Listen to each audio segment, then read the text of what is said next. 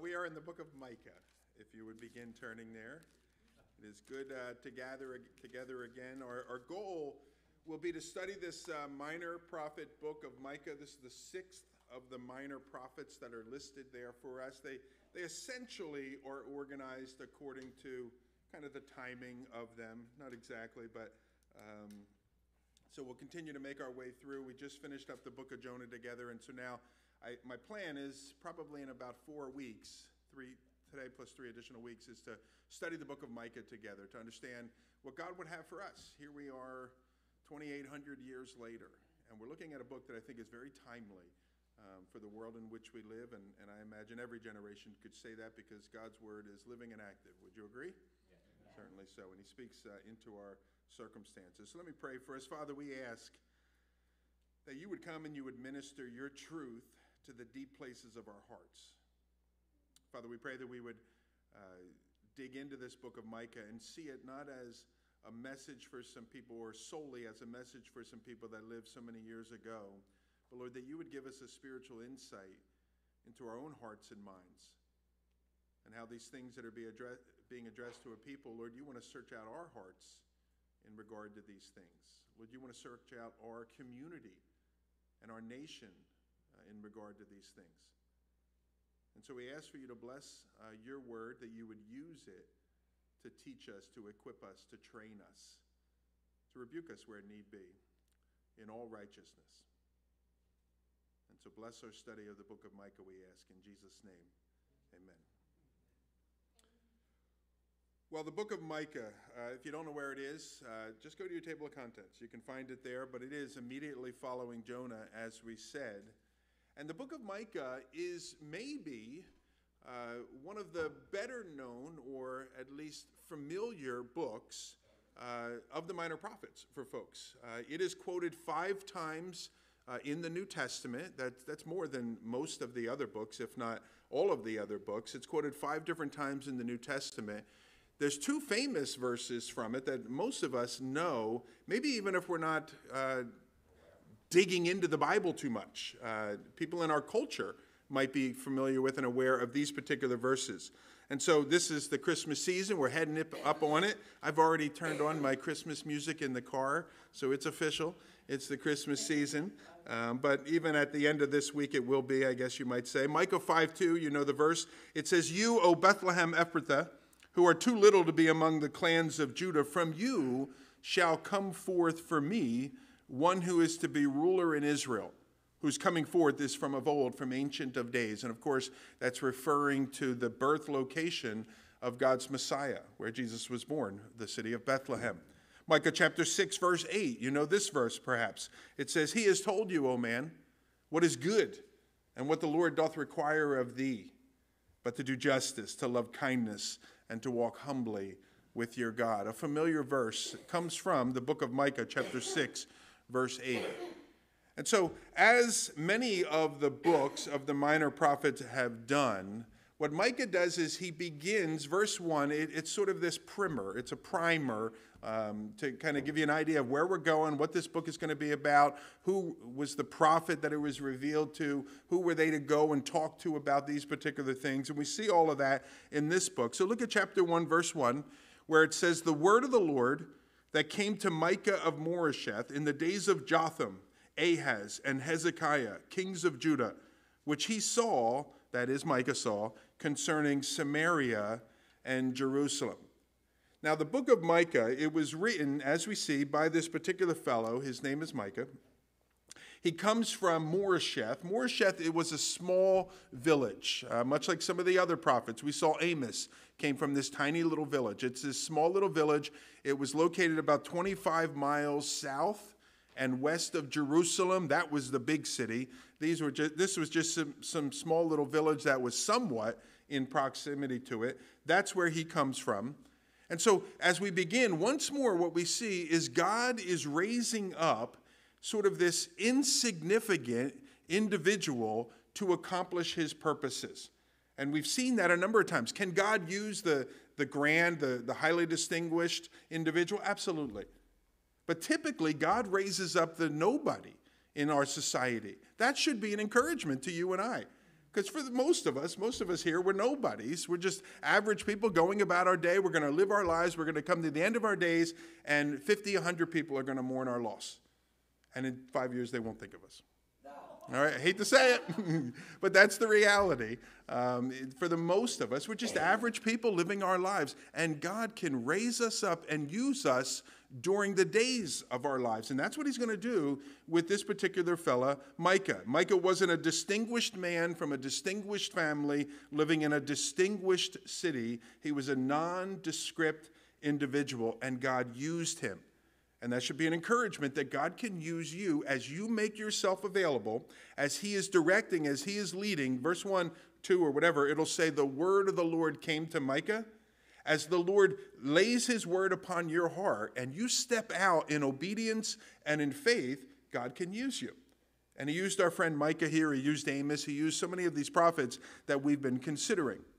Now, we also learn in verse 1 the time period that Micah ministered. And so you see there, it says that he ministered in the days of Jotham, Ahaz, and Hezekiah. And it goes on to tell us who they are. They were kings of Judah, Judah being the southern kingdom of Israel. So that gives us a time frame. Now, I understand most of us, when we hear things about time frames and timelines and things like that, we're thinking, oh, dear, let me start making my list of other fun things to think about while he's talking about that, and when he's done, I'll come back.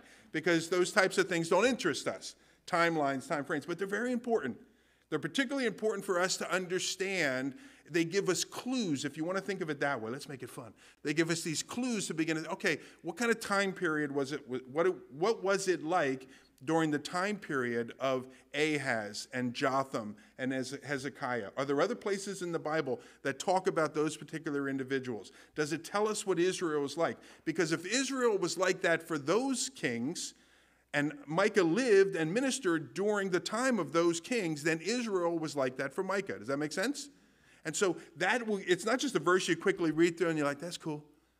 You know, it's a verse you stop, you consider, you think about, so you get a sense of who it was that Micah was ministering to and what life was like when Micah was ministering to them. It paints for us a more full and complete picture.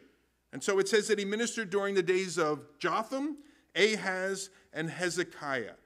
That, we can do a little research, that puts us in the time period of about 740 to 685 BC. We know some other things from Scripture. We know then that makes Micah a contemporary of the prophet Isaiah. It makes him a contemporary of the prophet Amos. We just finished studying that particular book a little while ago. And so if you wanted an even more full picture of what is going on during the time period that Micah is ministering, then you would go back and you would look at Amos and see the types of things that God compelled Amos to tell people. What were the types of things that God told Isaiah to tell people? And so all of this gives us this greater picture, okay, what was life like when Micah was ministering? And I'd encourage you to read those books. Obviously, the book of Isaiah, you could read. The book of Amos, you could read. Regarding those kings, we read their stories of their lives and what was going on in the books of 2 Chronicles, chapter 27 through about chapter 32. All right, and 3 or 4 of those chapters in particular look at the king Hezekiah. So you can go back and you can dig into them. I'll give you a little bit of a sense here.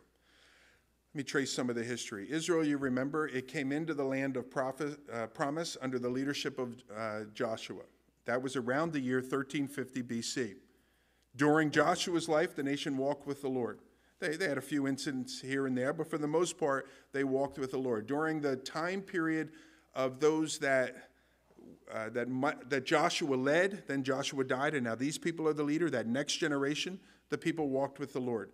But by the time you get into the book of Judges, sadly, Judges covers about 1300 till about 1050 BC, 250 years or so of time. Unfortunately, what you begin to see in the nation of Israel is sort of this up and down. They're doing all right with the Lord. Usually it was dependent upon a good, strong, solid leader. The nation was doing what it was supposed to be doing, but that leader passes off the scene, and they just sort of descend into sin. In particular, they descend into idolatry. And that's sort of the history of the book of Judges, up and down, up and down, up and down.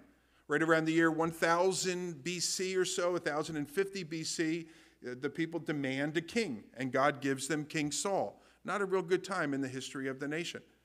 After King Saul is King David and King Solomon. A pretty good time, particularly during the days of David, where the people are walking with the Lord. The nation is expanding. God is blessing their obedience. He's doing the things that he said he would do if the people walked with him in obedience. We see that during the days of David and King Solomon. Then, upon the death of King Solomon, I'm just trying to recount some history for you to give you this picture. Upon the death of King Solomon, there's a civil war. The nation divides into half geographically. 10 tribes go with the north, 2 tribes go with the south. Those 10 tribes never walk with the Lord again. There may have been one individual here and one there, but as a people, they never walked with the Lord again. They embraced idolatry. They went full bore after idolatry, and they will experience the consequences of that not too long down the road. The nation of Judah was much like that time of the book of Judges, up and down, up and down. Some good kings that led the people in a good way, and some bad kings that led the people in bad ways. And what does God do through all of this? God continually and graciously sends his prophets. And so during the days of Saul and David, he sends the prophet Samuel. During the days of David and Solomon, he sends the prophet Nathan. He'll send to the northern tribes, after the nation splits, some lesser-known prophets like Shemaiah and Ahijah and Hanani and Obadiah, that book that we finished studying recently. And he also sends them well-known prophets to the northern kingdom, Joel, Isaiah, Ezekiel, and Jeremiah. At the same time, he's sending prophets to the southern kingdom, names you know, like Elijah and Elisha and Hosea and Amos. And for hundreds of years, what the Lord is doing is sending his prophets to his people to call them back to himself. Sadly, they will a little bit, and then they'll fade back. And they will a little bit, and they'll fade back. And it seems they keep falling further and further and further back. And God, faithful to his word, would bring judgment to the people, on the people. And initially, it was sort of a slap on the hand. Oh, gosh. Wake them up a bit and call them back. But as they descended further and further and further, and the slap on the hand really didn't do anything to them anymore, it didn't bother them anymore, he would bring them something stronger and something stronger and something stronger. And the word of God said he would do these things. So this just wasn't some random thing that God what should I do now? What should I do now? He knew what he was going to do. He said what he was going to do. In the book of Deuteronomy, we read this. Deuteronomy chapter 28:15. God, speaking through Moses, he said, "If you will not obey the voice of the Lord your God, if you will not be careful to do all of his commandments and his statutes that I command to you today, then all these curses will come upon you and they will overtake you." Now remember, the Old Testament was built upon that Old Testament covenant, that Mosaic covenant, the one revealed to Moses. And you could summarize the Old Testament covenant this way: if you do these things, I will bless you. But if you do these things and you persist in doing these things and you insist on doing these things, then I will bring a curse against you. And as you read Deuteronomy 26 and 7, where the blessings are, and as you read chapter 28, where the curses are listed, each one of those statements about if you do this, I'll bless you, and if you do this, I'll curse you, there's a long list of ways that God would bring blessing. Their fields would be fruitful. Their wives would be fruitful. You know, these kinds of things. There's ways that they would be blessed. And if you continue to do these things, there's a long list of the ways that God would curse. And it's sort of this growing form of a curse. It gets bigger, and it gets bigger, and it gets bigger, until the final culmination of God's discipline upon the people. This is right at the end of Deuteronomy 28. It says this in verse 36, "The Lord will bring you and your king whom you set over you to a nation that neither you nor your fathers have known. And there you will serve other gods made of wood and stone." The Lord will bring you and your king to another nation. That speaks of exile. That speaks of captivities. That's what would come upon the people if they continued to persist in their sin, if they refused to hear the prophets and what the prophets were saying to them. The book of Micah, we are at that point. God had been sending these prophets and sending these prophets and sending these prophets. Micah, again, he ministered from about 740 to about 685. In 722, the northern kingdom is taken off into captivity. In about 606, so that's about 80 years after Micah ministered, but around the year 606, the Babylonians began to come in and take away the southern kingdom. And so during the days of Micah, the northern kingdom, who he prophesied to, were actually taken into captivity, as Deuteronomy chapter 28, verse 36 says. The nation of Judah, or the southern kingdom, they would be shortly thereafter, after he had ministered. God's judgment upon Israel's perpetual sin, I hate to say it, is the central theme of the book of Micah. So this will be a fun book for us to dig into. But once again, God's judgment upon his people is the central theme of one of these books of the minor prophets. But the book's not entirely about judgment. Because if you look at the conclusion of each one of Micah's messages, there's going to be 3 sermons that Micah delivers in the book of Micah. It's going to be chapter 1, starts in verse 2. Chapter 3, it starts in verse 1. And chapter 6, it starts in verse 1. And if you look at the conclusion of each one of those little sermons that he gives, after having spoken all about God's coming judgment, he speaks about a hope of a future restoration of his people. It always comes back to that. And again, we remind ourselves, why does God discipline his children? Why does he discipline his people? To get even with them? Is that why he does it? No, he does it to bring them back to himself. And so every one of those sermons, if it's going to be the complete Word of God, it has to end with that message of restoration, because that's the whole purpose of the discipline. Our friend Micah is going to speak of these things. The people will be judged, but they will not be judged forever. Again, we can think of it from the perspective of that parable of the prodigal son. He sends them into captivity, the most extreme form of his discipline, so that they'll come to their senses and that they'll return to the Lord. And we'll be looking at that. Now, there's one other point I want to make before we really get into the book itself. And that is, so the root of their sin was their rebellion and their idolatry. That's where it all stemmed from. What it looked like, the fruit of their sin, what it looked like was in the form of oppression and corruption by those that had power, those that were the leaders of society, whether in Israel they were the political leaders or the religious leaders. Micah is really drawn to point out the corruption and oppression of those particular leaders. That was the fruit of their particular sin. And so when the nation of Israel, when it was established, it was essentially established to be a relatively flat and stable society, pretty much equal for all. Every 7 years, there was sort of a minor reset button. Every 50 years, there was a major reset button, and it kind of put everything back. We're going to start over life again, the game again of life. We're going to start it over again. It was meant to be a relatively flat and stable society for the people. But by the 800s and the 700s, sort of that old agricultural system that had been in Israel and Judah, which had a fairly even distribution of wealth, it was gradually replaced. And it became a greedy, materialistic, and harsh society that divided the society into the haves and the have-nots. And sadly, because sin was reigning in their hearts, the haves quickly began to take advantage of the have-nots in society. And again, kind of think of it from the perspective of, is this the type of society that God created for the nation of Israel? Is this the city on a hill that God wanted for the nation of Israel? If you think of these as like family members, is this what parents would want for their children? That one child would abuse and take advantage of another child? None of those things. And Micah is stirred by it probably because Micah was in the oppressed class. And he was bothered by it. And he calls it out. And God's going to deal with this. And he goes and he tells the people all about these particular things. We'll look at that as it makes its way through his sermons as well. But to wrap up our introduction, our study through the book of Micah, we're going to see an alternating between prophecies of judgment and destruction and prophecies of restoration and forgiveness. And we're going to see this recurring sort of attacks by Micah upon the social and moral ills of his particular day. Sound good? All right, let's do it together.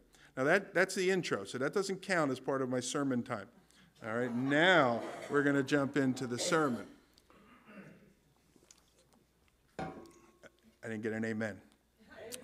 Really? All right, verse 1 again. The word of the Lord that came to Micah of Moresheth in the days of Jotham, Ahaz, and Hezekiah, the kings of Judah, which he saw concerning Samaria and Judah. All right, so we now see at the end of verse 1 who he's delivering these messages to. It says Samaria and Jerusalem. Samaria was the capital of the northern kingdom. Jerusalem was the capital of the southern kingdom.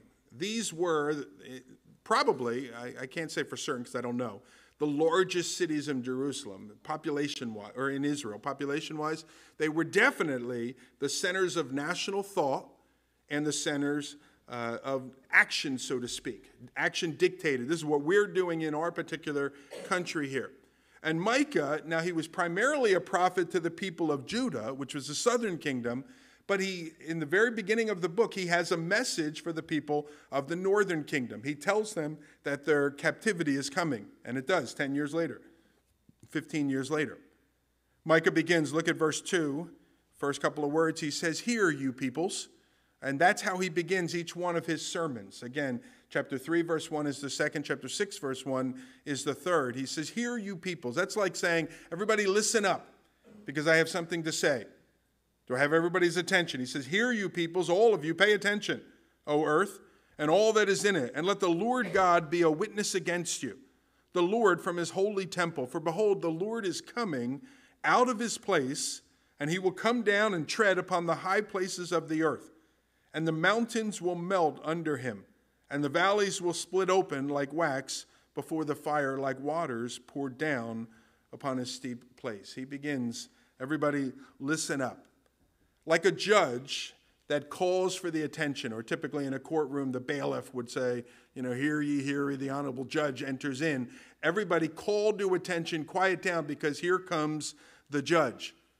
And in this particular instance, the judge is the Lord. And he's leaving his throne room. Mike is painting this picture. He's leaving his throne room in heaven, and he's coming to have court, to hold court. In figurative language, he depicts it in this particular way. He says, "Behold, the Lord is coming out of his place." He's going to come. He's going to tread the high places. That was where they worship their gods, feeling that the closer they get to the heavens, the closer they get to their particular gods, and they would worship and serve their gods in these places. The Lord is so stirred by the wickedness of his people that he had been warning for 500 years. He's so stirred by the wickedness of his people that he leaves his holy temple, so to speak, to do battle with those people. It won't be much of a battle. Look at verse 4. "And the mountains will melt under him. The valleys will split open like wax before the fires, like water poured down to a steep place." Not much of a battle at all. I'm reminded of the words in the New Testament book of Hebrews that says, "It is a fearful thing to fall into the hands of the living God." It's a fearful thing. Now, Micah hasn't officially told us who he's talking to. He will in verse 5. He says, "All this is for the transgression of Jacob and for the sins of the house of Israel." What's the transgression of Jacob? Is it not Samaria? And what's the high place of Judah? Is it not Jerusalem? Now, Jacob, you recall, was the patriarch of the Jewish people. His son is Judah, which is where you get the name Jews from. Jacob was the patriarch of the Jewish people. He would have his name changed from Jacob to Israel. And so here, when it talks about the transgression of Jacob, it's speaking about that northern kingdom, that kingdom that was known as Israel, and their capital city of Samaria, the place of their high places.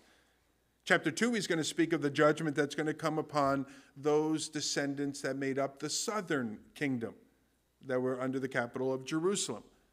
And again, sadly, both Samaria and Jerusalem, they became the centers at times for idolatry. What's even more sad is that Jerusalem still had the temple where they were worshiping and serving God as he had asked to be worshiped and served. But across the valley, you can see it, they would have all these high places set up to all the other deities that they were worshiping and serving as well. And Micah is going to address them in the second chapter. But in chapter 1, he's primarily dealing with the northern kingdom. He says in verse 6, he says, "Therefore I will make Samaria a heap in the open country, a place for planting vineyards, and I will pour down her stones into the valley and uncover her foundations. All her curved images shall be beaten to pieces. All her wages shall be burned with fire, and all her idols I will lay waste. For from the fee of a prostitute she gathered them, and to the fee of a prostitute she shall return." Remember, the worship and serving of these false gods was almost always connected with the temple prostitutes, the false temple prostitutes, not God's true temple. He says in verse 6, Samaria will become a heap in the open country. If you've been over to Israel, you know that you'll be out and about and you're looking at this flat field, and then all of a sudden this really cool sled hill is there. And you're like, that's odd. Why would that be there? That's not a geographic thing or a geological thing. It's a man-made thing. That used to be a city that had been destroyed, and the dust blew in upon this destroyed city where there's nobody sweeping it away from their front door, and next thing you know, it becomes a tell in the city. This little heap that is there. Samaria will become a heap in the open country. Verse 6, he says that the stones of her home will be thrown down. The houses will be dismantled, broken down, and thrown into the valley. The idea, it's speaking of this idea of total destruction of Samaria, which is what happened when the Assyrians came in. He goes on in verse 7 and speaks about her carved images. They're man-made idols. That's what that's speaking of, and how they're going to be smashed and how they're going to be beaten into pieces. He talks also in verse 7 of the wages of the nation's idolatry. Again, that's the temple prostitution, and how all of that will be destroyed. Again, a complete and total destruction of the northern kingdom, which came about in Micah's day in 722 BC. Now, I'll remind you that Micah was from the southern kingdom. So if you heard, that Canada got destroyed, would it bother you? I'd be like, oh, that's too bad. I know some guys that live up in Canada. It wouldn't impact me that much. So Micah's from the southern kingdom. The above judgment is referring to the northern kingdom. But notice how Micah responds to this. We see it in verse 8, that the revelation of a coming judgment upon the northern kingdom. What does that do to Micah? Well, it tells us it moves Micah to tears. And not just tears, but weeping, wailing, lamentation it moves him to. Verse 8 says, "For this I will lament and I will wail. I will go stripped and naked," tear your clothes sort of thing. "I'll make lamentation like the jackals and mourning like the ostriches, for her wound is incurable. And it has come to Judah, it has reached to the gate of my people, to Jerusalem." So catch this about Micah here. Despite the fact that Micah's not from the northern kingdom, and despite the fact that that kingdom was responsible for leading the southern kingdom into sin as well. That's what that last point there in verse 9 means, where it says, it has reached to the gate of my people as well. So he's not from the northern kingdom. The northern kingdom caused the southern kingdom to sin, despite the fact that the northern kingdom was getting exactly what God said they would get if they refused to listen to them. Despite all of those things, how does Micah respond to the revelation of God's coming judgment upon them? The text says it moves him to weep and to wail and to lament and to mourn that judgment. And so the prophetic word that God laid on the heart of Micah moved Micah greatly. And it did because Micah was a godly man. And when Micah heard about judgment on others, Micah was broken in his own spirit for others. And I would suggest to you, this is the reason, or at least it's one of the reasons why Micah is so successful as a prophet of the Lord. Because Micah genuinely cared for the people to whom he ministered. And he was genuinely grieved for what was coming upon those people. I said Micah was successful. The southern kingdom, again, if you go look at those kings that Micah ministered to, the last of the kings that Micah ministered to was Hezekiah. And repentance came in the days of Hezekiah. It delayed judgment for another 100 years almost here. Micah was successful in his ministry. Isaiah, they were successful in their particular ministry. And our friend here, Micah, I would suggest to you one of the reasons why he is so successful is because he ministered from the place of a broken heart. He actually cared what would happen to these people if they ignored him, if they didn't respond to the plea. So, do you want to be successful in your witness? Then here's what I would suggest you do. Ask God to break your heart for those that you're ministering to. And whether that be, you're involved with formal ministry, you're a Sunday school teacher, you're the youth group leader, you're involved with RHM, whatever it may be, whether that's a formal ministry you're a part of, or it's just you're at work and you're desperately trying to win the lady or the guy that is next to you. Ask God to break your heart for those individuals. Because having a broken heart for those that you're ministering to, whereas it doesn't guarantee that person's going to respond positively, it sure goes a long way. I usually hate little cliches or whatever, but there's that little cliche about nobody cares what you know until they know that you care, that kind of thing. That opens up a person to receive from you when they truly know that you care about them. They see that your heart is moved for them and concerned for them. They're open to hearing.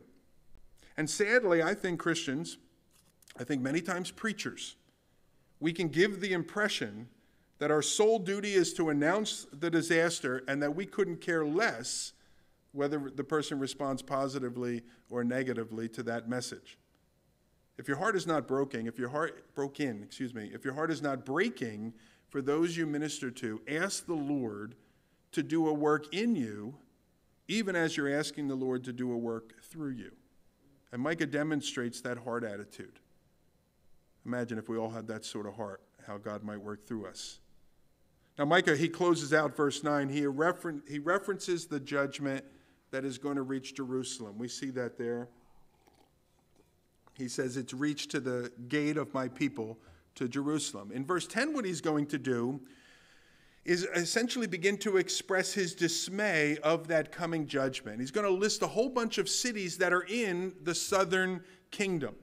Now, we'll probably miss a lot of it if we quickly read through because the words have been translated into English. But what our friend Micah is going to do is he's going to have a whole series of plays on word. He's going to take a Hebrew word and it's going to sound like this other word, and he's going to make sort of these plays on these words. But again, in the English language, we may miss it because the words aren't the same. Well, anyway, as he looks over this, he essentially reflects on how the names of those cities almost predicted what was going to come upon them many, many, many years later.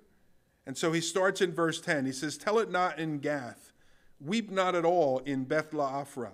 Roll yourselves in the dust." Now that word Ophrah there, that forms that compound word Beth-la-Ophrah, it sounds almost the same as the Hebrew word for dust. All right, and so he says, tell it not at all in Beth-la-Ophrah, roll yourselves in the dust. They sound exactly the same. See the play on the words that he's going to do? Verse 11, he says, "Pass on your way, inhabitants of Shaphir, in nakedness and shame. The inhabitants of Zanan, do not come out. The lamentation of Beth-Ezel shall take away from you its standing place." Now, Shaphir, it sounds like the Hebrew word for beautiful. He essentially says it's not going to be a beautiful time for long as the inhabitants are marched away in nakedness and shame. Zanan, it sounds like the Hebrew word for exit or to go out. But notice Micah tells them not to go out or not to come out. Don't bother running and hiding as if you're going to be able to avoid the judgment coming upon you. Beth-Ezel, it means the nearby house. The idea, you think of it like you need sugar. What are you going to do? You got something cooking. You need sugar right away. What are you going to do? You're going to go to the neighbor to get some help, all right? You're in a crisis situation. You're going to run to the neighbor, the nearby house, Beth-Ezel. But he says that it will not be near in that day. He's going to take away the standing place there. Instead, it'll be the place of mourning or the place of lamentation, unable to help any other cities because of what it itself is dealing with. Verse 12, Micah writes, "For the inhabitants of Maroth, they wait anxiously for good, because disaster has come down from the Lord to the gate of Jerusalem." Maroth, it means bitterness We might say, I don't think it's good English, but we might say it's the place of badness. Maroth means badness. Micah says the citizens of Maroth, they waited for good, but instead disaster came. And how would we define disaster? Using bad English again, we define it as badness. They waited for good, but what did they get? They got badness. They got Maroth. Micah says in verse 13, harness the steeds to the chariots, inhabitants of Lachish. It was the beginning of sin to the daughter of Zion, for in you were found the transgressions of Israel. Now, Lachish was the northernmost city before crossing the border into the northern kingdom. And it was the first of the southern cities that really embraced and adopted the idolatry of the northern kingdom. And so he says, you were the beginning of the sin, to the daughter of Zion. Lachish, it sounds like the Hebrew word rekish, which means wild beast, or it means steed, horse there. And so Micah tells the city that sounds like steed to harness their steeds to the chariots so that they can take off for the hills. You see again all these plays on words he's doing. Micah verse 14, chapter 1, he says, therefore you will give parting gifts to Moresheth Gath.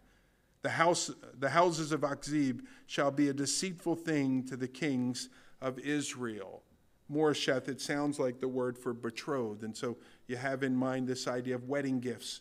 Here he says you're going to give parting gifts to these people. Achzib, it sounds like the word achzab, which means lie, or it means deceit, which is what he refers to there. They will be a deceitful thing. Verse 15, he says, I'll bring a conqueror to you, inhabitants of Mareshah. The glory of Israel will come to Adullam. Mareshah, it's a form of the word Ashah. It's a form of the word Yoresh, which means possessor or heir. Well, they're not going to be possessor or heir because it says there that he's going to bring upon them conquerors. Somebody else is going to possess. Somebody else is going to inherit this particular land. He speaks of Adullam. Adullam was the place where King David ran to for safety. Prior to becoming king of the full tribes, he ran to that particular place as a place of refuge. Here, Micah says that the glory of Israel, the kings of Israel, the elite of Israel, they're going to run to this place of refuge, but of course they're not going to find it. And so Micah here at the end of this chapter, he kind of hopscotches around the southern kingdom, and he plays on the words of the meaning of the names of these particular southern kingdom, to say judgment is coming upon you. And he calls upon those cities. You'll notice it here in verse 16. He calls upon those cities as if they're representatives of all the cities of the southern kingdom. And he tells them to make themselves bald and to cut off their hair. I'll read it to you. Make yourselves bald, cut off your hair for the children of your delight. Make yourselves as bald as the eagle, for they shall go from you into exile. And of course, we've seen it before. The shaving of their head in this way, it was a sign of brokenness among the Jewish people. And Micah instructs them to be broken over their sin, to shave their head bald in mourning. Because, why? Because their children, if they continue on this path, the children in whom they delight, as he says in the verse, are going to be removed from the land and taken into exile. Nothing was to be more dreaded or nothing was more severe than that. That typically meant the end of a nation, the end of a civilization, as they take the children off into a foreign land here.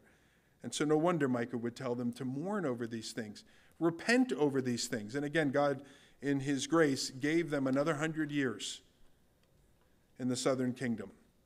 Now, chapter 1 is about the sin of idolatry.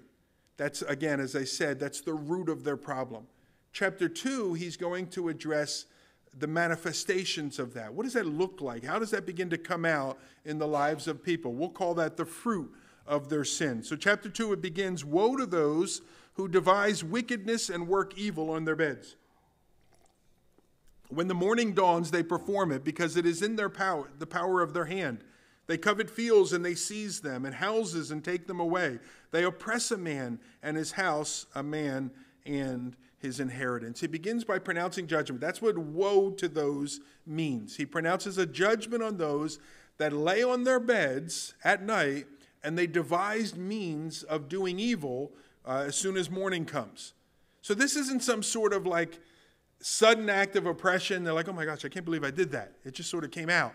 This is something they planned to do. They spent the night, how can I take advantage of others? And as soon as morning comes, they go out to exercise their plan. He speaks of them taking advantage of the weak. Notice he says there, because it was in the power of their hand to do so. Why do they take advantage of the weak? Because they can take advantage of the weak. What are you going to do? How are you going to respond? How are you going to stop me? He speaks about how rather than denying their fleshly desires, he uses the word covet. So rather than denying their covetous desires, and in this case it was for other fields and other houses, instead they go and they seize these things by force from others. I'm reminded of the story of Ahab and Jezebel. When Ahab is desperate, I believe it's Ahab, he's desperate for this particular field that belongs to somebody else. And he says, can I have your field? It's such a wonderful field. I'll pay you for it. And the guy says, this is the field of my fathers. I can't give this away. I love this place, and so on. And he goes home, the king, sulking, crying. He's all upset. All right, his bad attitude. And his wife's like, what's the problem? You know, why are you all so upset? That guy every day won't give me the field. You know, it's kind of, I'll go get the field for you. And she does. And she goes over, she tells some lies about the guy. He's put to death for crimes against the state or whatever it might be, and she takes the field. It's in the Bible. You know where it is? I see. Do you know where it is? It's in the Bible. What's the guy's name? What's the Nabal? Nabal's the guy. Naboth. It's in the Bible. All right, look it up. All right, Jezebel, bad lady. All right, and she takes it. Why does she take it? Because it's in her power to do so. She had that kind of power, that kind of strength, and they can just take advantage of a little fella like this. That's what they do here. He speaks in verse 2 of the way in which individuals oppressed others and oppressed their household. He says there at the end of the verse. And for all of those things, Micah, as the Lord is prompting him, speaks this word, woe to you for these things. Woe to you. Because on your beds you devised wickedness in this particular way. And as they did so, notice what the Lord will say here. Essentially, the Lord is saying, I'm going to lie on my bed and devise a mean of righteousness against you. It says in verse 3, therefore thus says the Lord, behold, against this family I'm devising a plan. I'm devising a disaster which you cannot remove from your necks, and you will not walk haughtily, for it will be a time of disaster. It'll be a time where they can't remove their necks. The idea there being they had been defeated, and the person comes, the conqueror, and he puts his foot upon the neck of the person. They won't be able to escape this judgment. So those who previously seized the property of others, verse 2, are now going to have their own properties seized. Those that mocked and taunted others are now going to be the ones that are mocked themselves. Look at verse 4. In that day they shall take up a taunt song against you and moan bitterly and say, we are utterly ruined. He changes the portion of my people, how he removes it from me, and to an apostate he allots our fields. Now these are the words of the attackers mocking the people of Israel. But you'll notice what's going on is essentially, we can read into this, the people of Israel are saying these things, and then the attackers are hearing it, and they're saying it back to them. They're mocking them. You know, and the kid's crying, oh, he's crying. And that's what they're doing back to them. They're mocking them in this instance here. Notice the lament then. In verse 4, the mockers repeating what the Israelites say, they say, we are utterly ruined. Interesting, they didn't seem to mind utter ruin when they were the ones doing the ruining to others. They speak of the apostate coming in, redistributing the land that God had allotted to the ancestors of the Jewish people. Again, they didn't seem to mind when they were the ones doing the redistributing in their own favor. But now that they're on the bottom of the pile here, so to speak, they're all bothered by it. They're shocked that God would allow, the word that is used there is an apostate to do these things. An apostate is a person that has forsaken either a religion or the principles of a religion, which is what the northern kingdom had done to the religion of Judaism. And they're shocked that God would allow an apostate to do these sorts of things. That's a foreign people, an apostate to do these sorts of things to the people of Israel. Forgetting, not realizing they're the apostate. They're the ones that had drifted from the Lord and gone away from the Lord. This helpless state that previously drove others, they previously drove others into, now they're going to be driven into. Look at verse 5. Therefore, you have none to cast the line by lot in the assembly of the Lord. These oppressors in Israel would now experience the same fate as those they previously oppressed. Micah goes on.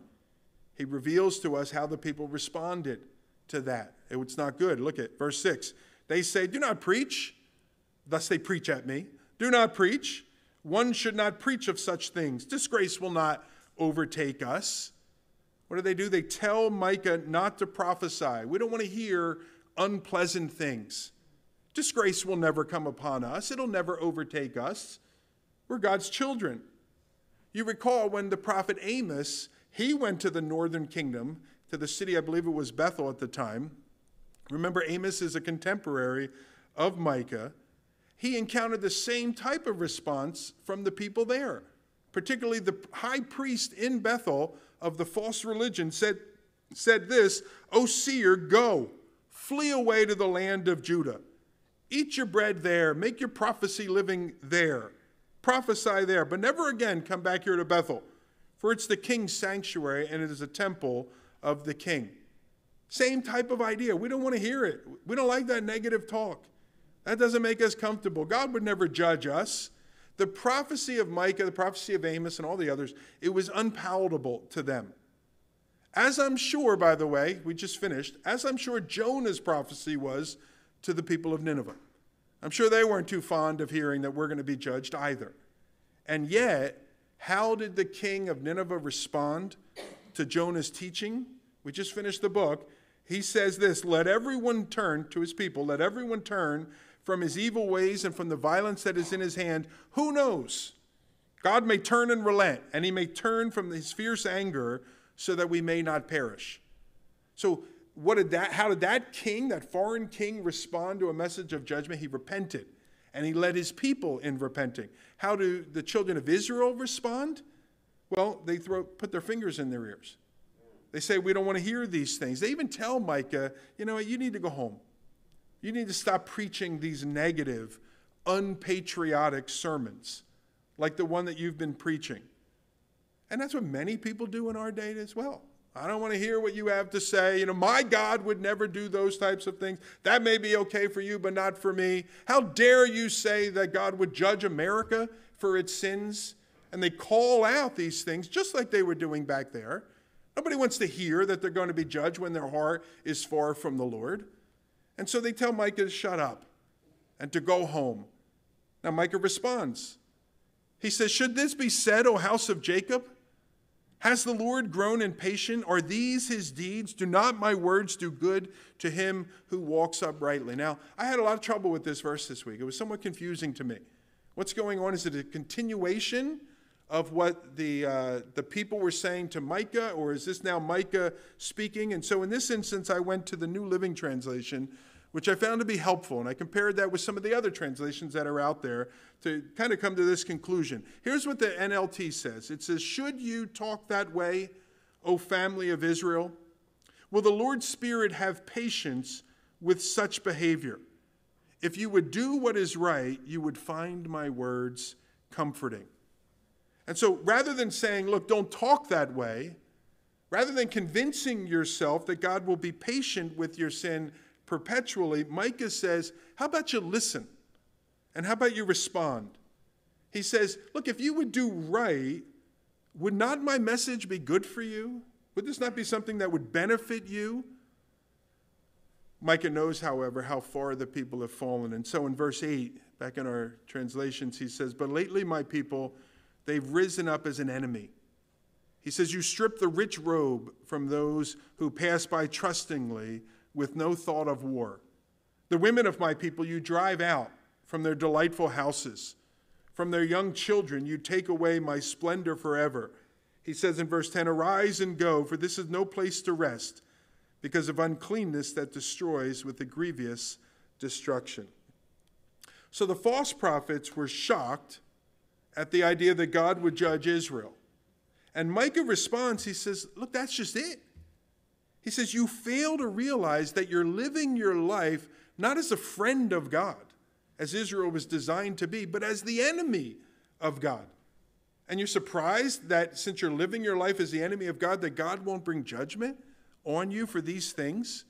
He says, by these sins, his people had become the enemy of Jehovah.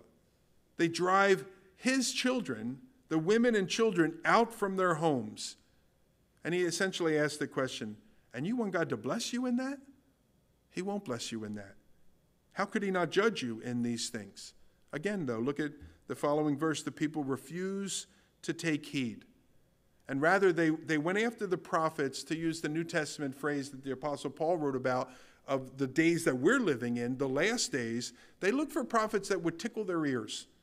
They looked for prophets that would say things that give them a warm and cozy feeling, that would encourage them, challenge them a little, but not too much.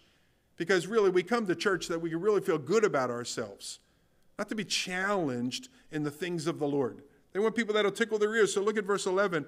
He says to them, look, if a man should go about and utter hot air, wind, and lies, if he should say, I will preach to you of wine and strong drink, he would be the preacher of this people.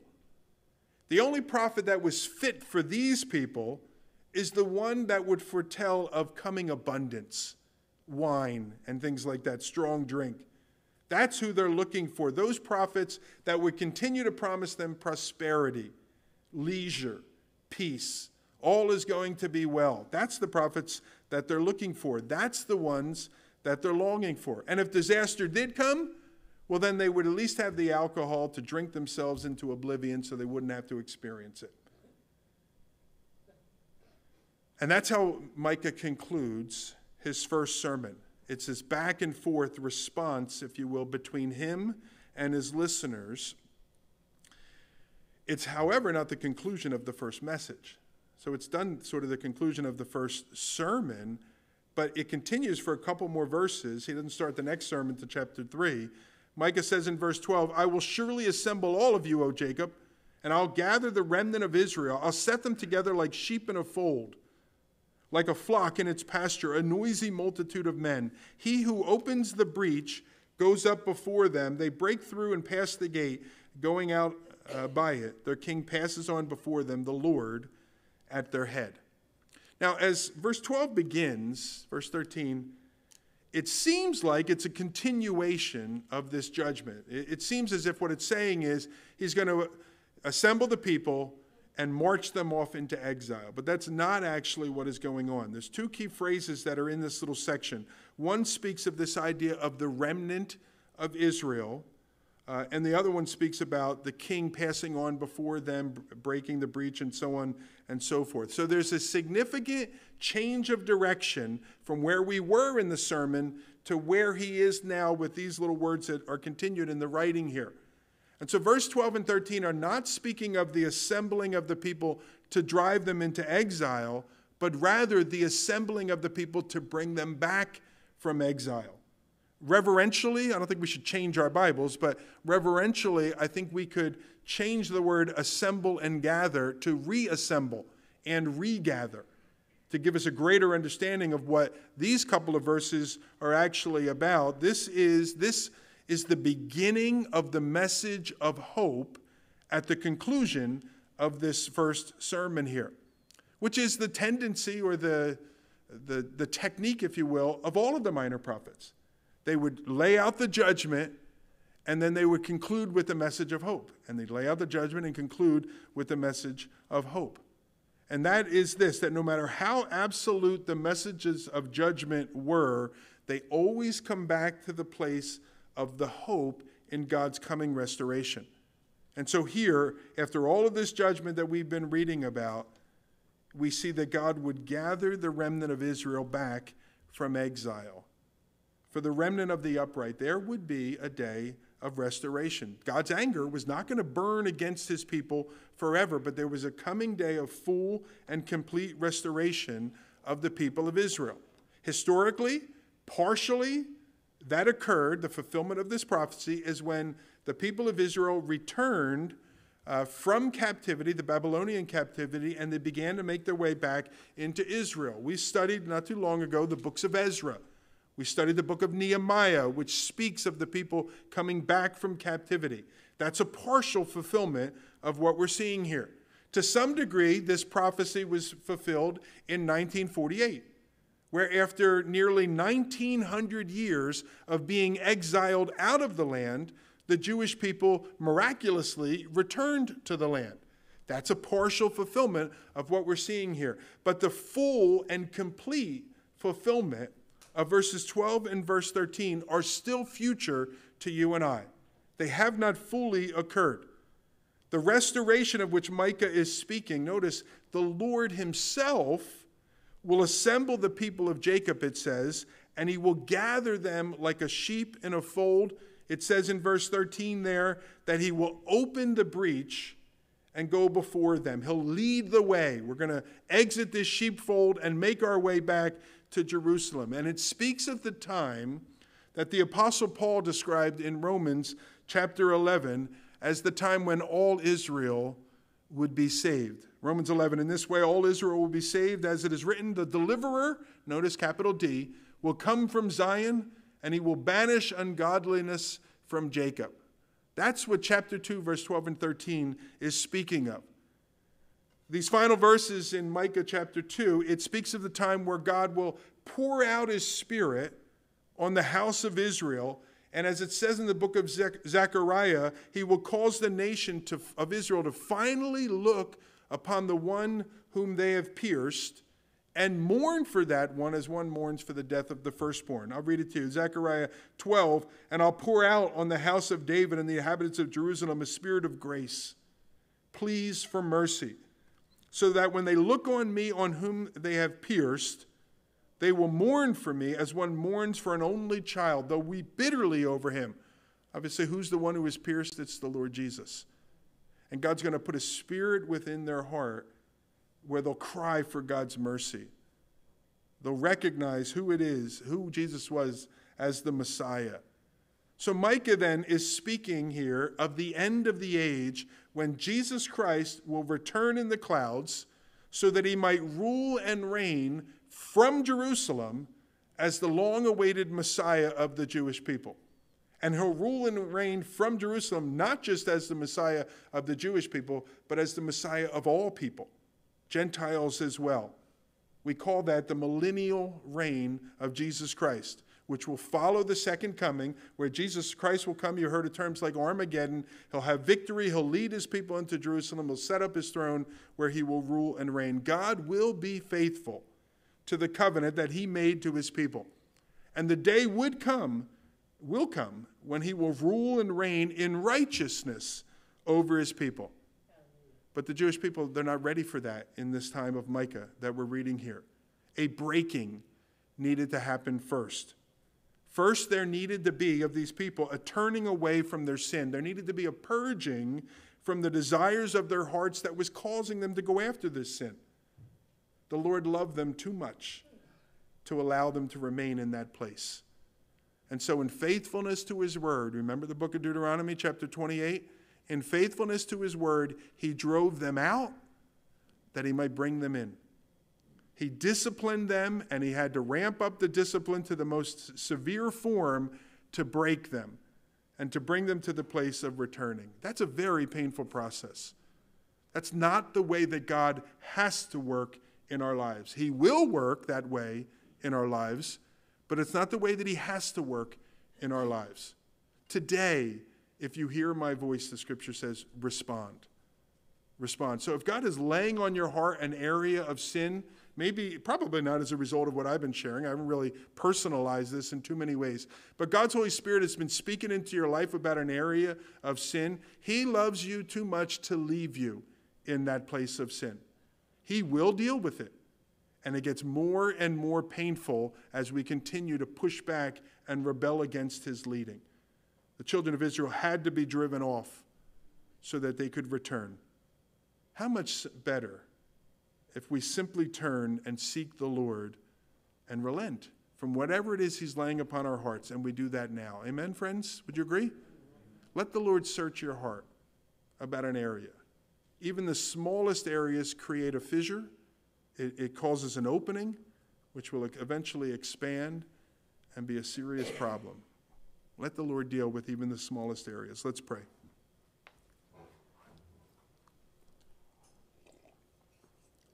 And so, Father, we thank you for your word once more. Lord, we see the children of Israel, and in reality, the things they brought on themselves, the things they allowed themselves to get into, and the pain and the destruction that brought upon them. And Lord, we see that in your grace and in your mercy, you'll bring them back, but there'll be a lot of pain in the process. And your desire, Lord, is from the beginning to pour out your blessing on them and on us, that we might walk in that blessing. And so, Father, I pray for us that in response to your word today, Lord, that this wouldn't have just been some time to kind of consider some things of old, and that's kind of interesting, and how about that? But that we would truly let your word search us out. And Lord, as you search us out, that we would respond, you know what, Lord, you're right. I give even this to you. Whether it's some big thing that everybody would be shocked to learn of, or it's a relatively minor thing that most people wouldn't even take notice of. Lord, if you're laying it on our heart, it's a big thing. And so give us the courage to respond in obedience and to walk in faith. We pray in Jesus' name. Amen.